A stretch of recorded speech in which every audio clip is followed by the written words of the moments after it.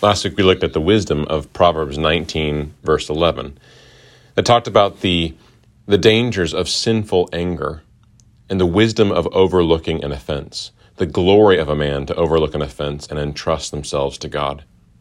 This week we continue looking at this idea of trusting our God with perfect justice as we turn to the Psalms, which are God's hymn book.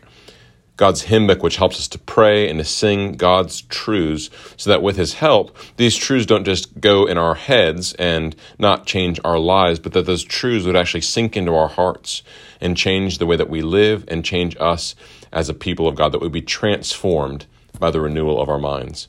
So let me encourage you as we turn to God's Word to actually open up your Bible with me and to follow along. We'll need about 15 minutes as we look to God's Word. And we're going to take a moment just to try as best we can to free ourselves from any of the distractions that go on around us right now and to actually turn to God's Word, to read it, to reflect upon it, to pray God's Word, and then to praise God's Word in song using the words of Psalm 69.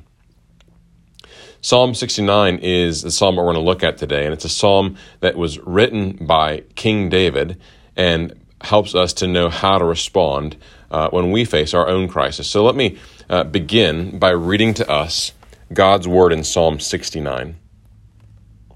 Psalm 69. To the choir master, according to the lilies of David. Save me, O God, for the waters have come up to my neck. I sink in deep mire where there is no foothold. I have come into deep waters, and the flood sweeps over me. I am weary with my crying out, and my throat is parched. My eyes grow dim with waiting for my God. More in number than the hairs of my head are those who hate me without cause. Mighty are those who would destroy me, those who attack me with lies. What I did not steal, must I now restore? O God, you know my folly. The wrongs I have done are not hidden from you. Let not those who hope in you be put to shame through me, O Lord of hosts. Let not those who seek you to be brought to dishonor through me, O God of Israel. For it is for your sake that I have borne reproach, that dishonor has covered my face. I have become a stranger to my brothers and an alien to my mother's sons. For zeal for your house has consumed me, and the reproaches of those who reproach you have fallen on me.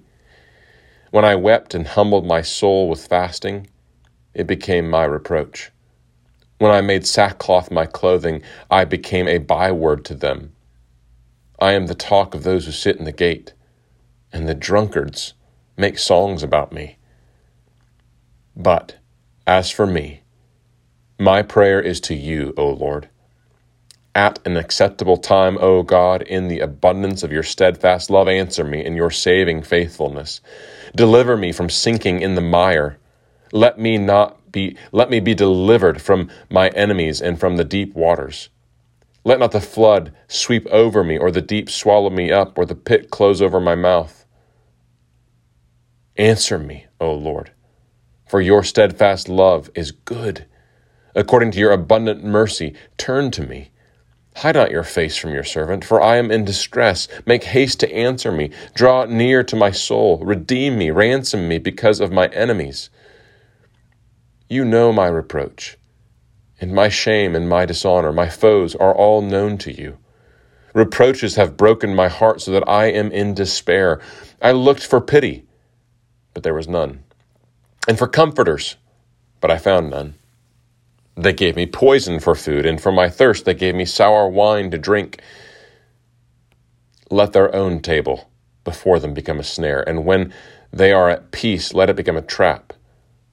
Let their eyes be darkened so that they cannot see, and make their loins tremble continually. Pour out your indignation upon them, and let your burning anger overtake them. May their camp be a desolation. Let no one dwell in their tents. For they persecute him whom you have struck down, and they recount the pain of those you have wounded.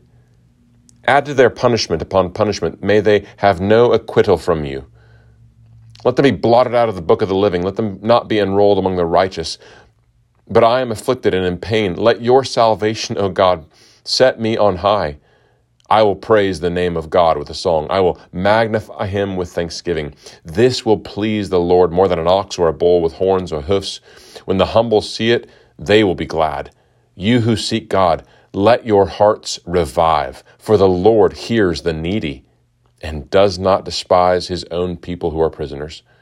Let heaven and earth praise him, the seas and everything that moves in them. For God will save Zion and build up the cities of Judah, and people shall dwell there and possess it.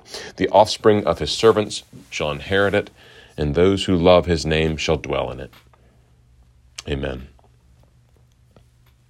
Psalm 69, again, it's written by King David years ago when he was facing a crisis. It seems most likely from the psalm itself that it was him facing some sort of slander or unjust criticism. We know it's written by King David. And as we read it, we realize that it's a messianic psalm. It's a psalm that's quoted 7 times in the New Testament, a psalm that points to Jesus who would come one day as the eternal Davidic king, the Christ, who would rule and reign. So you'll hear hints of Jesus all over Psalm 69. In fact, it's the psalm that we heard Jesus himself quote this past Sunday as we looked at John chapter 2 when he cleansed the temple. John referred to his cleansing of the temple as the zeal for your house has consumed me. The disciples watched what happened and they saw Jesus as a fulfillment of this verse. So the mockery and the suffering that David endured, as reflected in this psalm, pointed forward to the unfathomable suffering that Jesus endured for our salvation. We see a hint of that in verse 21. They gave me poison for food, and for my thirst they gave me sour wine to drink. We know that was what happened when he was hanging on the cross, and they offered him sour wine to drink. And so it's written by David, but it points to Jesus and his suffering that he endured for our salvation. Or as the book of Hebrews puts it, for the joy set before him, Jesus endured the cross. In that sense, we not only see that Psalm 69, what it meant for David, we also see what it meant for Jesus, and consequently what it means for us, his people. And so as we reflect on Psalm 69, we'll see that it breaks into 4 parts that we can use as a springboard for our own prayer life today. Verses 1 through 15 is the first part, then verses 16 through 21, then 22 through 29, and then finally verses 30 through 36. Our first section is verses 1 through 15. It's a prayer for deliverance. And in this section we hear David asking God to deliver himself. Deliver me when the waters rise up to my neck. Deliver me when my feet fall into the muck and the mire and I feel trapped. Deliver me when I'm weary from crying out to you and my throat is parched. So David prays for himself, but he also prays for others. As we see in verse 6, he's asking God to help him so that those who also have trusted in God would not be put into shame for doing so. David's an example. They're looking as David trusts God, they're trusting God. And so he says in verse 6, let those who hope in you not be put to shame. And so it's here we see his concern is not just so much for himself and his own comfort, but his concern is also for him, for God and for God's honor, for God's name to be worshipped.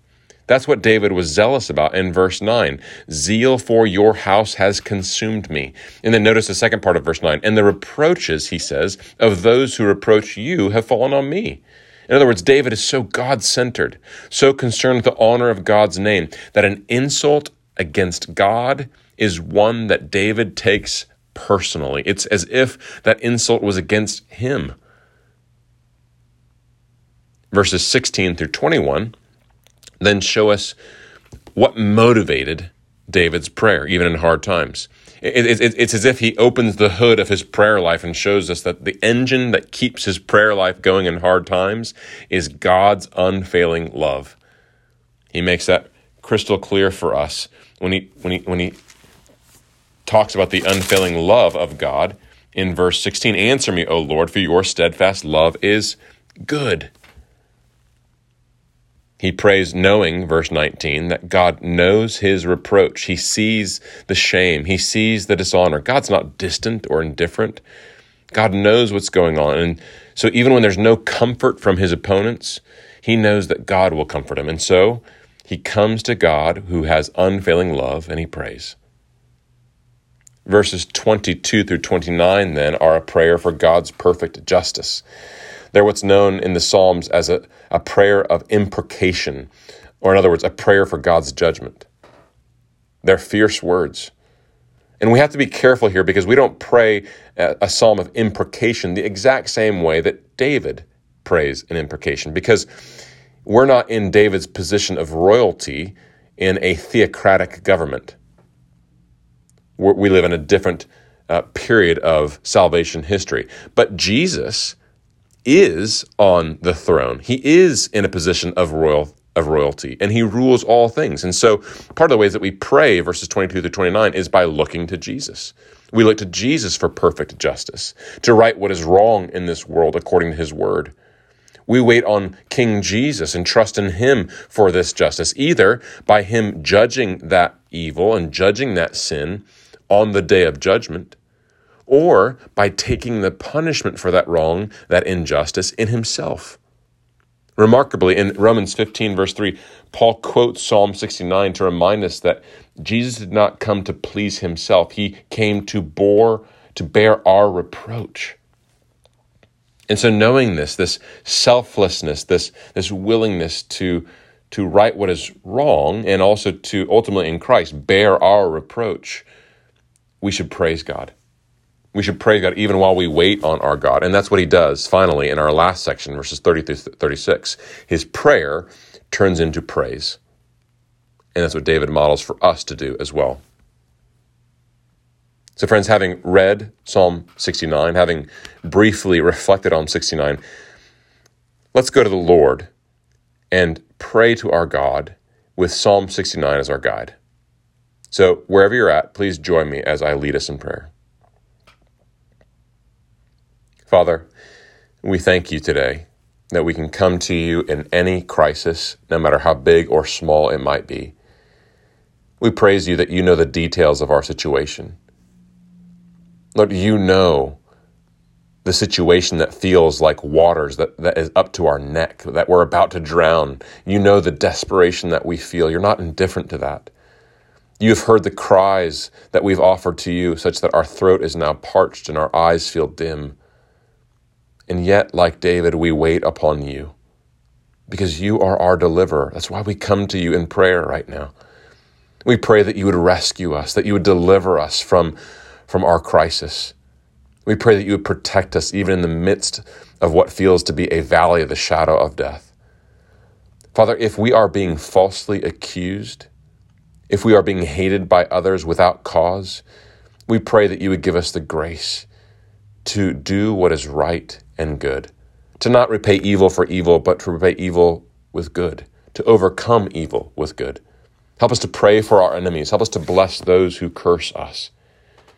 Lord, we pray that in our trusting you in hard times, that others would see us doing what is right and waiting upon you, to see our hope that we have in you, a hope that goes beyond this life, a hope that goes beyond the grave itself, that others would see this and ask, what is the hope that you have? And that we would take those opportunities to tell others about the hope that we have in Christ. And we pray that as a result, that others would trust in Christ, a God who is willing to bear the reproach that our sins deserve, that we might go free. Father, as we wait on you, we pray for the grace to comprehend and rest in your unfailing love. May we not for 1 minute believe the lie that you don't care for us, that you're cold or distant to us. Help us to believe and to trust in your unfailing love. And when we are wronged, Lord, when we are wrong, when we have sinned, when we have fallen into folly, grant us the courage to admit it, to confess it, to run to Jesus for mercy. When we are wronged, help us to trust you with vengeance, rather than take vengeance up into our own hands. We do pray that you would right the wrongs that we endure in a fallen world. We pray for those who are in positions of authority around us to uphold what is good according to your law and to condemn what is evil, and to do so with equity and fairness. Father, we love you. We wait on you, trusting that you are God, hears those who are needy. Lord, we trust you and we love you, knowing that we shall one day dwell with you forever. And so knowing that, as the psalmist reminds us, we praise you as our deliverer, as our refuge, and as our God. In Jesus' name, amen. Well, church, we've had a chance to read and reflect and to pray through Psalm 69. We want to end our time today by responding to God in song, by actually singing the truths of Psalm 69. And so Jason Brown and our band has recorded the song, What a Savior, a song that summarizes many of the truths that we see in Psalm 69 as an aid to help us to sing these truths back to God and to each other, and as a way for us to ask God to help these truths to sink into our hearts. And so if you will, turn to our YouTube page. You can follow the link in the written form of these announcements or this devotional, and take a moment to not only listen to, but sing along with us, What a Savior.